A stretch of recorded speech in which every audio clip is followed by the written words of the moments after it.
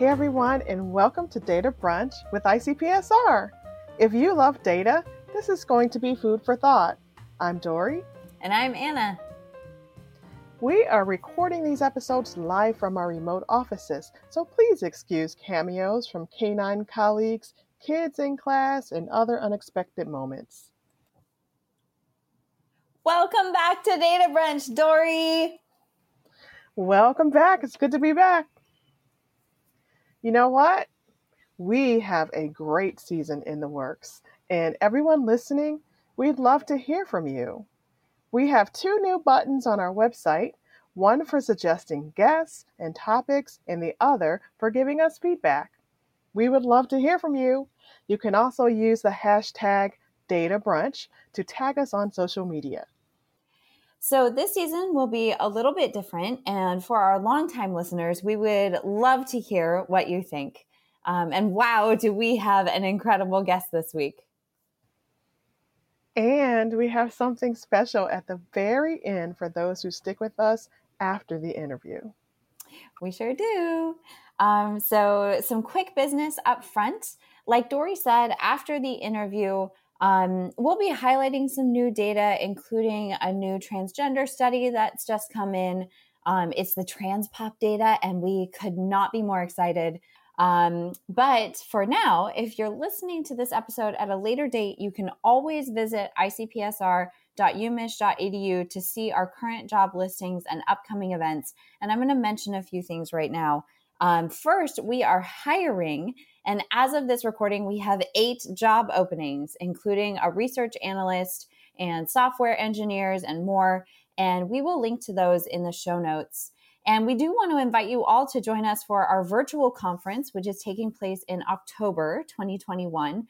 And that conference is all about data doing good. And we have presentations on data ethics and diversity, equity, and inclusion data. We have practical resources. We have some amazing guest speakers. So please do join us. If you haven't yet, you can sign up for our email newsletter, and we'll give that link in our show notes to get registration information.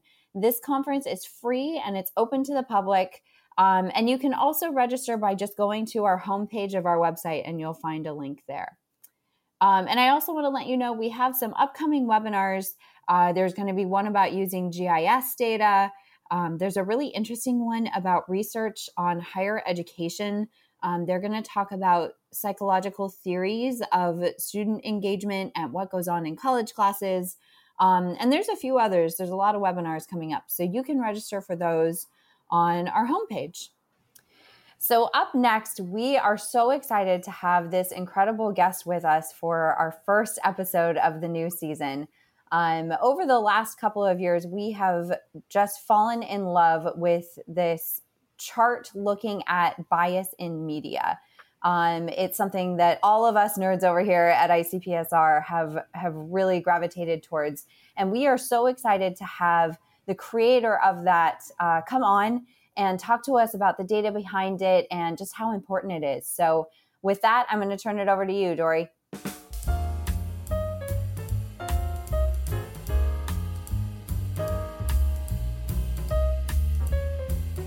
Welcome back, everybody. This is actually our first episode of season 2, and we are just starting off large, okay?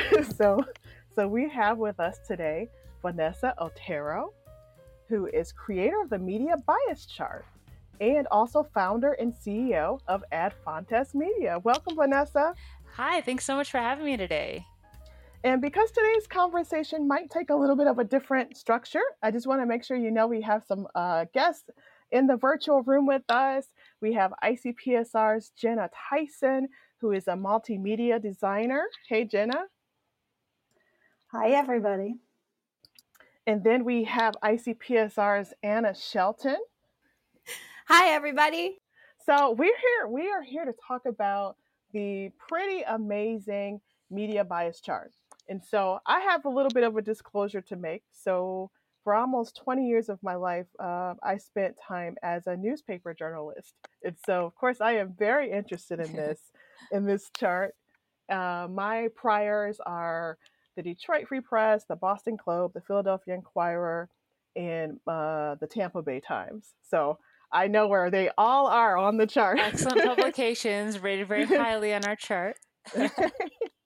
Yeah, so and it's interesting. And so one reason why I'm happy that Jenna is here is if you work in the media, the things that are in the media bias chart, it's kind of second nature. So you might not really think about it as you consume other media. You pretty much know where people fall, you know. But it was really cool when my colleague Jenna said, "Hey, I found this really cool resource," and I was like, "Oh yeah, I know about that," you know. And so Jenna, if you wouldn't mind, I want to hear your story about how you were introduced to it, and then that'll lead into our questions for Vanessa. Sounds good, Dory.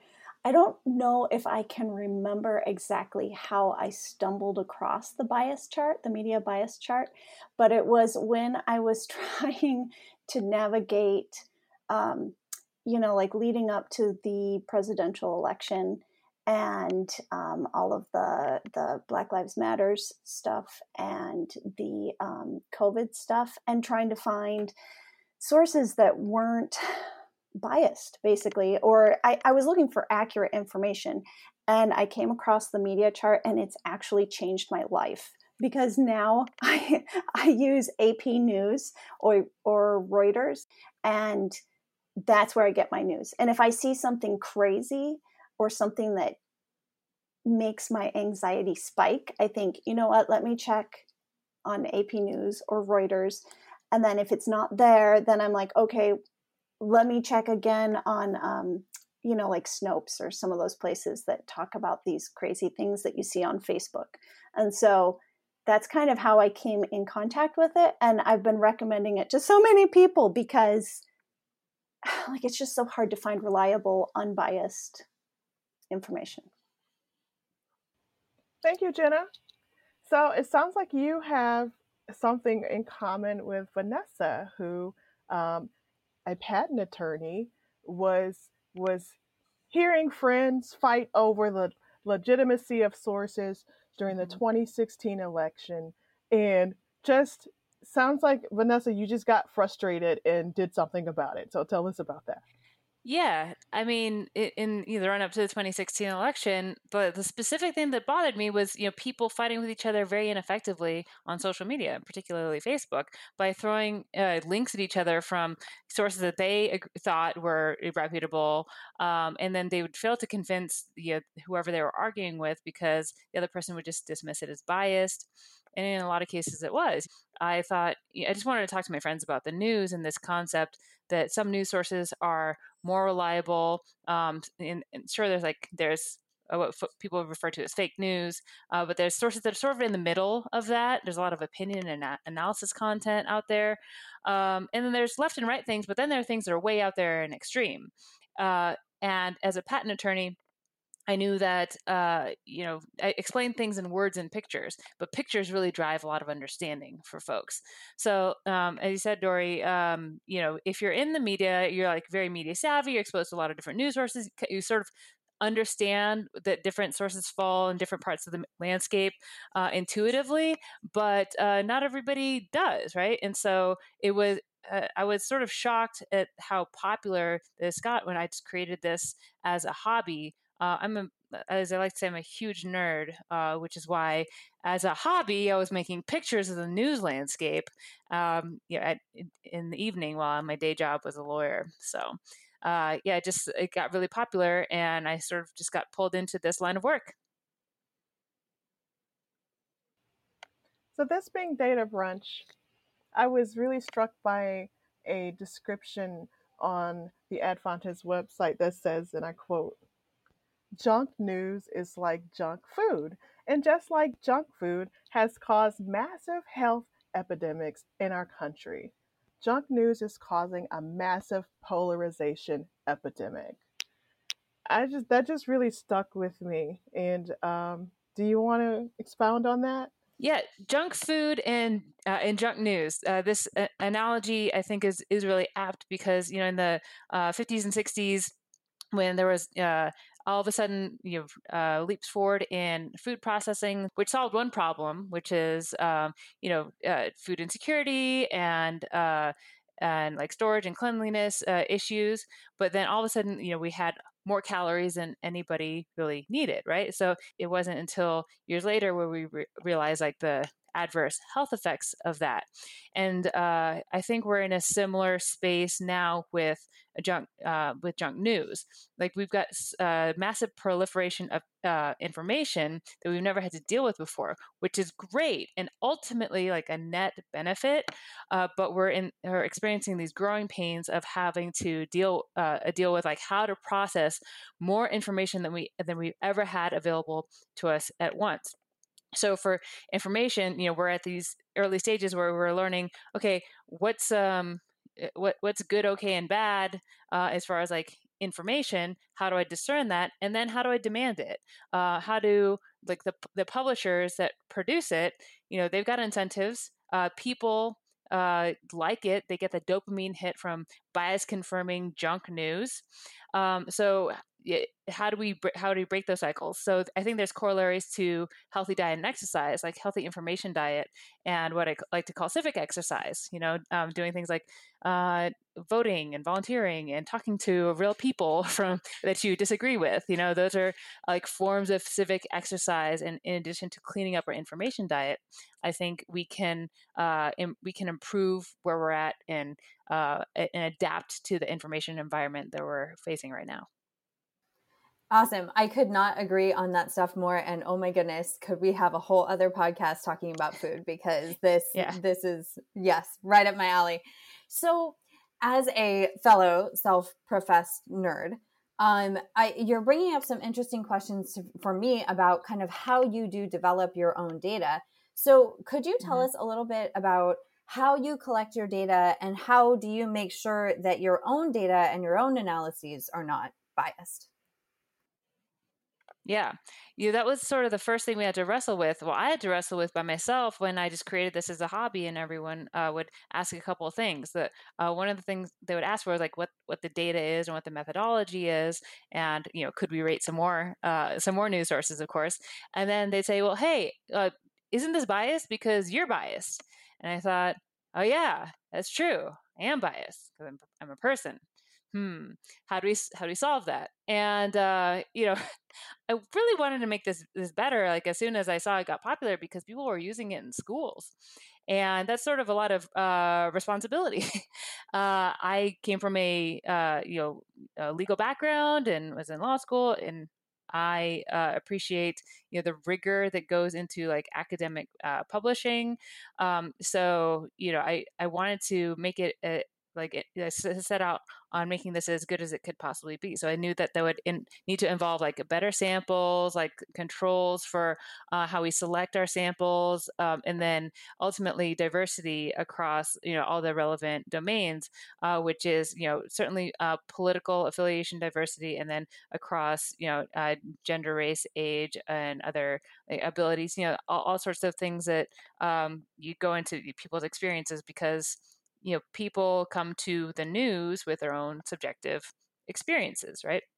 So, especially like the political diversity, because we're rating a lot of political things on the left-right spectrum, it's very important to people to know that we're being as fair as possible with that. So the first multi-analyst ratings project we did in 2019, and I recruited a group of about 20 analysts, and we spent a few months getting our first big sets of a few thousand articles. We had about 7,000 articles total, and a little bit over 120, 130 total news sources. And I developed a content analysis methodology. I developed a taxonomy for what is at the top and what's in the middle and what's at the bottom of the news landscape. And There's a lot that goes into that. There's certain principles of journalism and law and philosophy that went into like why something's good, why something's okay, why something's bad. So ultimately, at the top, we put the work journalists do up there in the original fact reporting and fact reporting. Right below that, there's a section called complex analysis and analysis. Now, analysis is still really good, and some of the best news sources are in that section right there. But the reason we put the fact reporting, collection of information and reporting of information at the top, the work that journalists do, is because the analysis couldn't occur without it, right? So we need that at the top of the news landscape. And so below that is a opinion. It's still usually based in truth, not lies, but it's still opinion, not as valuable. Everybody's got them. And then below that are things that are problematic, below that things that are misleading, and below that things that are inaccurate or fabricated. So most people, that makes sense to most people. And then the left-right is like a contemporary US left-right spectrum. But I could dive into each of these topics. But with our analysts, I created a methodology where we how I first created it was by going through articles and individual sentences, individual headlines, and pictures, and trying to pick out, like, for each of these, what are the things that make us value them on each of these domains. And we broke it down into things like expression, like his expresses fact, analysis, or opinion. And then veracity. Everyone thinks of like reliability as like, factfulness or truth or something like that. And it's ultimately the veracity scale, which condenses a lot of those principles. But then there are other things like the headline and graphic and how well those match up to the article. So those are really our main factors and there are some other sub-factors. And then for bias, sub-factors are political position, language, like how you refer to your opponents or how you refer to an issue, and things like comparison, topic selection, and omission. So there's a number of different sub-factors in there. Train the analysts on each of those, and they give scores for each one, and then they give an overall reliability and bias score that's numeric. So we have like a somewhat arbitrary seeming scale from 0 to 64 for reliability and minus 42 for plus 42. It's basically 8 categories for reliability and 7 categories for bias. And ultimately how we come up with our overall source ratings is we'll take a representative sample of the web source or the TV show or the podcast, because now we do all those different mediums. And the sort of the minimum for articles is like 15 articles, but the bigger sources that we've got hundreds of articles rated for those. And the overall source score is a weighted average of those sample articles. So it's a weighted average because we weight really low reliability and really high biased scores heavier. Because when people come across a piece of news or news-like content that is misleading or problematic or fake or extremely biased, that weighs very heavily in the minds of the people who are consuming that news source. So, New York Times opinion articles or Wall Street Journal opinion articles are going to impact the overall view of the bias of that whole source. So you were talking about, like you went through articles and podcasts, and you'd look at photos and all this sort of stuff. And I just was wondering, when you're looking at photos and you're rating for, some of these different categories, how can you give us an example of what that would look like? Yeah, I think the most common example is a highly unflattering picture of an opposing politician. That's sort of the main one that would contribute heavily to bias. Or another example is if you're talking about like topic selection or omission. We noticed this a lot last year when there were protests over the summer in the wake of the murder of George Floyd.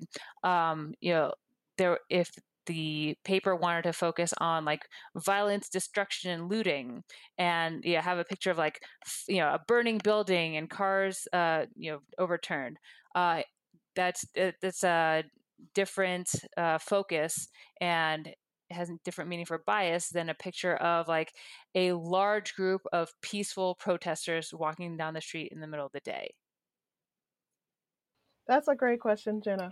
That's another one of those things that it's like second nature. It's almost like a hobby. When I read the headline and I see the picture, or I see the picture first, I already know what tone the headline is going to be based on whether the person is smiling or sad, or it's a gotcha moment, or they look confused. Yeah, it's interesting. Yeah, it's so interesting. So I was going to ask you, why does bias in the media even matter? But I think that you've kind of addressed that. And I think that that's something that we know intrinsically, but it's interesting to be able to identify it. But then, kind of following up on that, if we got this right, so say that everybody was checking this out and looking at the media bias chart and only paying attention to the least biased places. If we had that more media aware consumer, how would that change things? Like, how would people's lives be different? Well, I think we see the problems of the opposite of like having a non-savvy or non-information literate electorate society right now. If people can't discern good information from bad information, it affects our very lives and our health. I mean, it's people say like, what would be the worst thing that could happen if this misinformation problem continues? I don't really think it needs to get any worse. Like, I think it's already been about as bad as it can get. Like, 700,000 people have died in the pandemic that did not have to be this polarized or politicized. People literally stormed the Capitol to like try to undo the election based on misinformation, right? So that's pretty bad. That's pretty dire. And the other real life consequences of polarization, I feel like polarization is the main thing that is a main problem that's exacerbated. I mean, not that like there wasn't polarization before there was media. Like there have been periods of polarization before, right? We didn't need Facebook to like have the Civil War. There was people have been polarized, but I think it's an accelerator. The information environment where we just have like we get sucked into these bias confirming loops and become really resistant to new information that might cause us to shift our beliefs because they become so tied to people's identities. So since a polarization and identity and like the political decisions and like the life decisions that you make are so often tied up together, you have people that just for some reason they've decided that they are against vaccines and pro like any other treatment that's floated out as a possible cure, whether it be like vitamin D or hydroxychloroquine or ivermectin, just because it's like going against the grain, and they just see value in like going against the grain. So, what could it look like if more people if we just focused on better information, like getting better information? Well, I think what that would look like is more people being okay with the fact that problems are complicated and require complex solutions, and just being able to like sit in that for a little while. That it's not, things aren't so binary. Things aren't so like my side versus your side.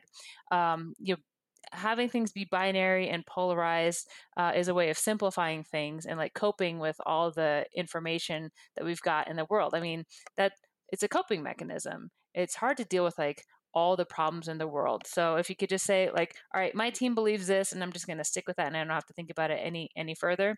That's easier. It's more difficult, it's more uncomfortable to say, oh, we don't know what the solutions to these problems, like how to get past this pandemic, or how to solve healthcare, or how to solve immigration, or how to solve a number of these problems that we face.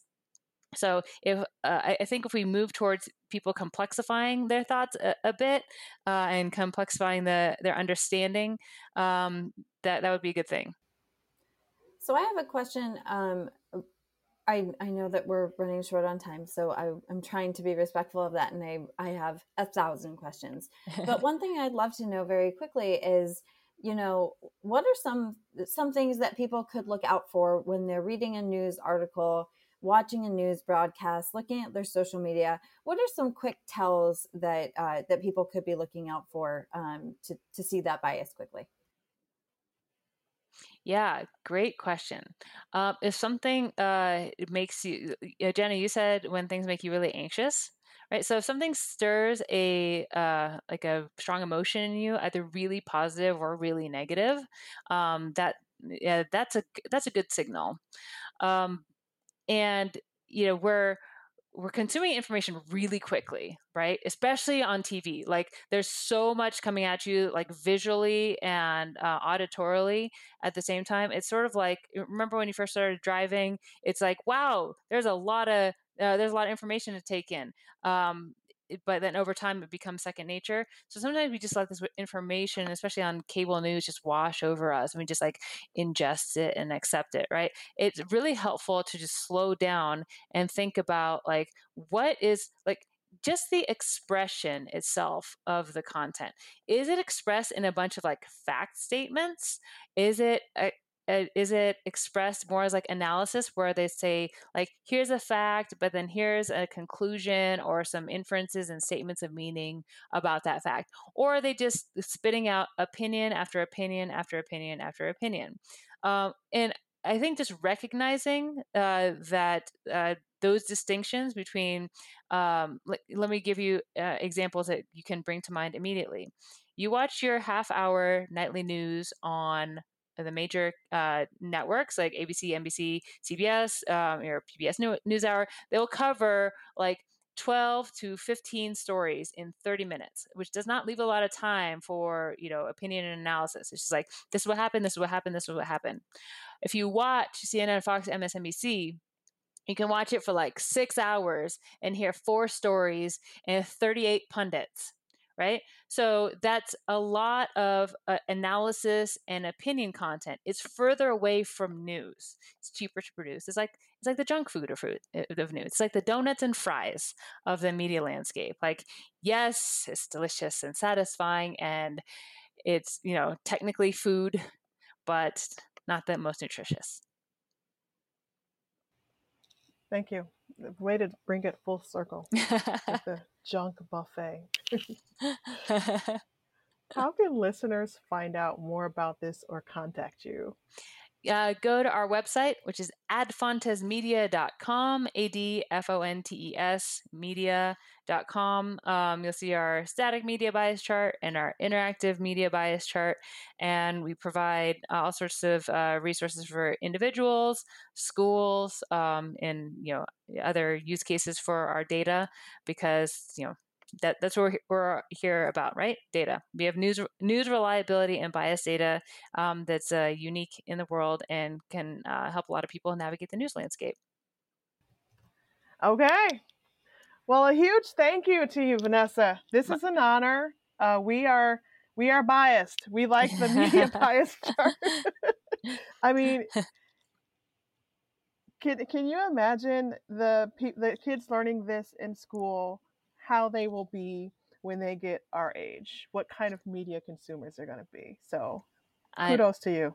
I hope so. And on a hopeful note, I feel like it seems like we're in a tough time right now, but just like a generation can learn to go from illiterate to illiterate in just one generation, so can a society learn to go from media illiterate to media literate in one generation, as long as it's taught in the schools. So that's what we got to work on.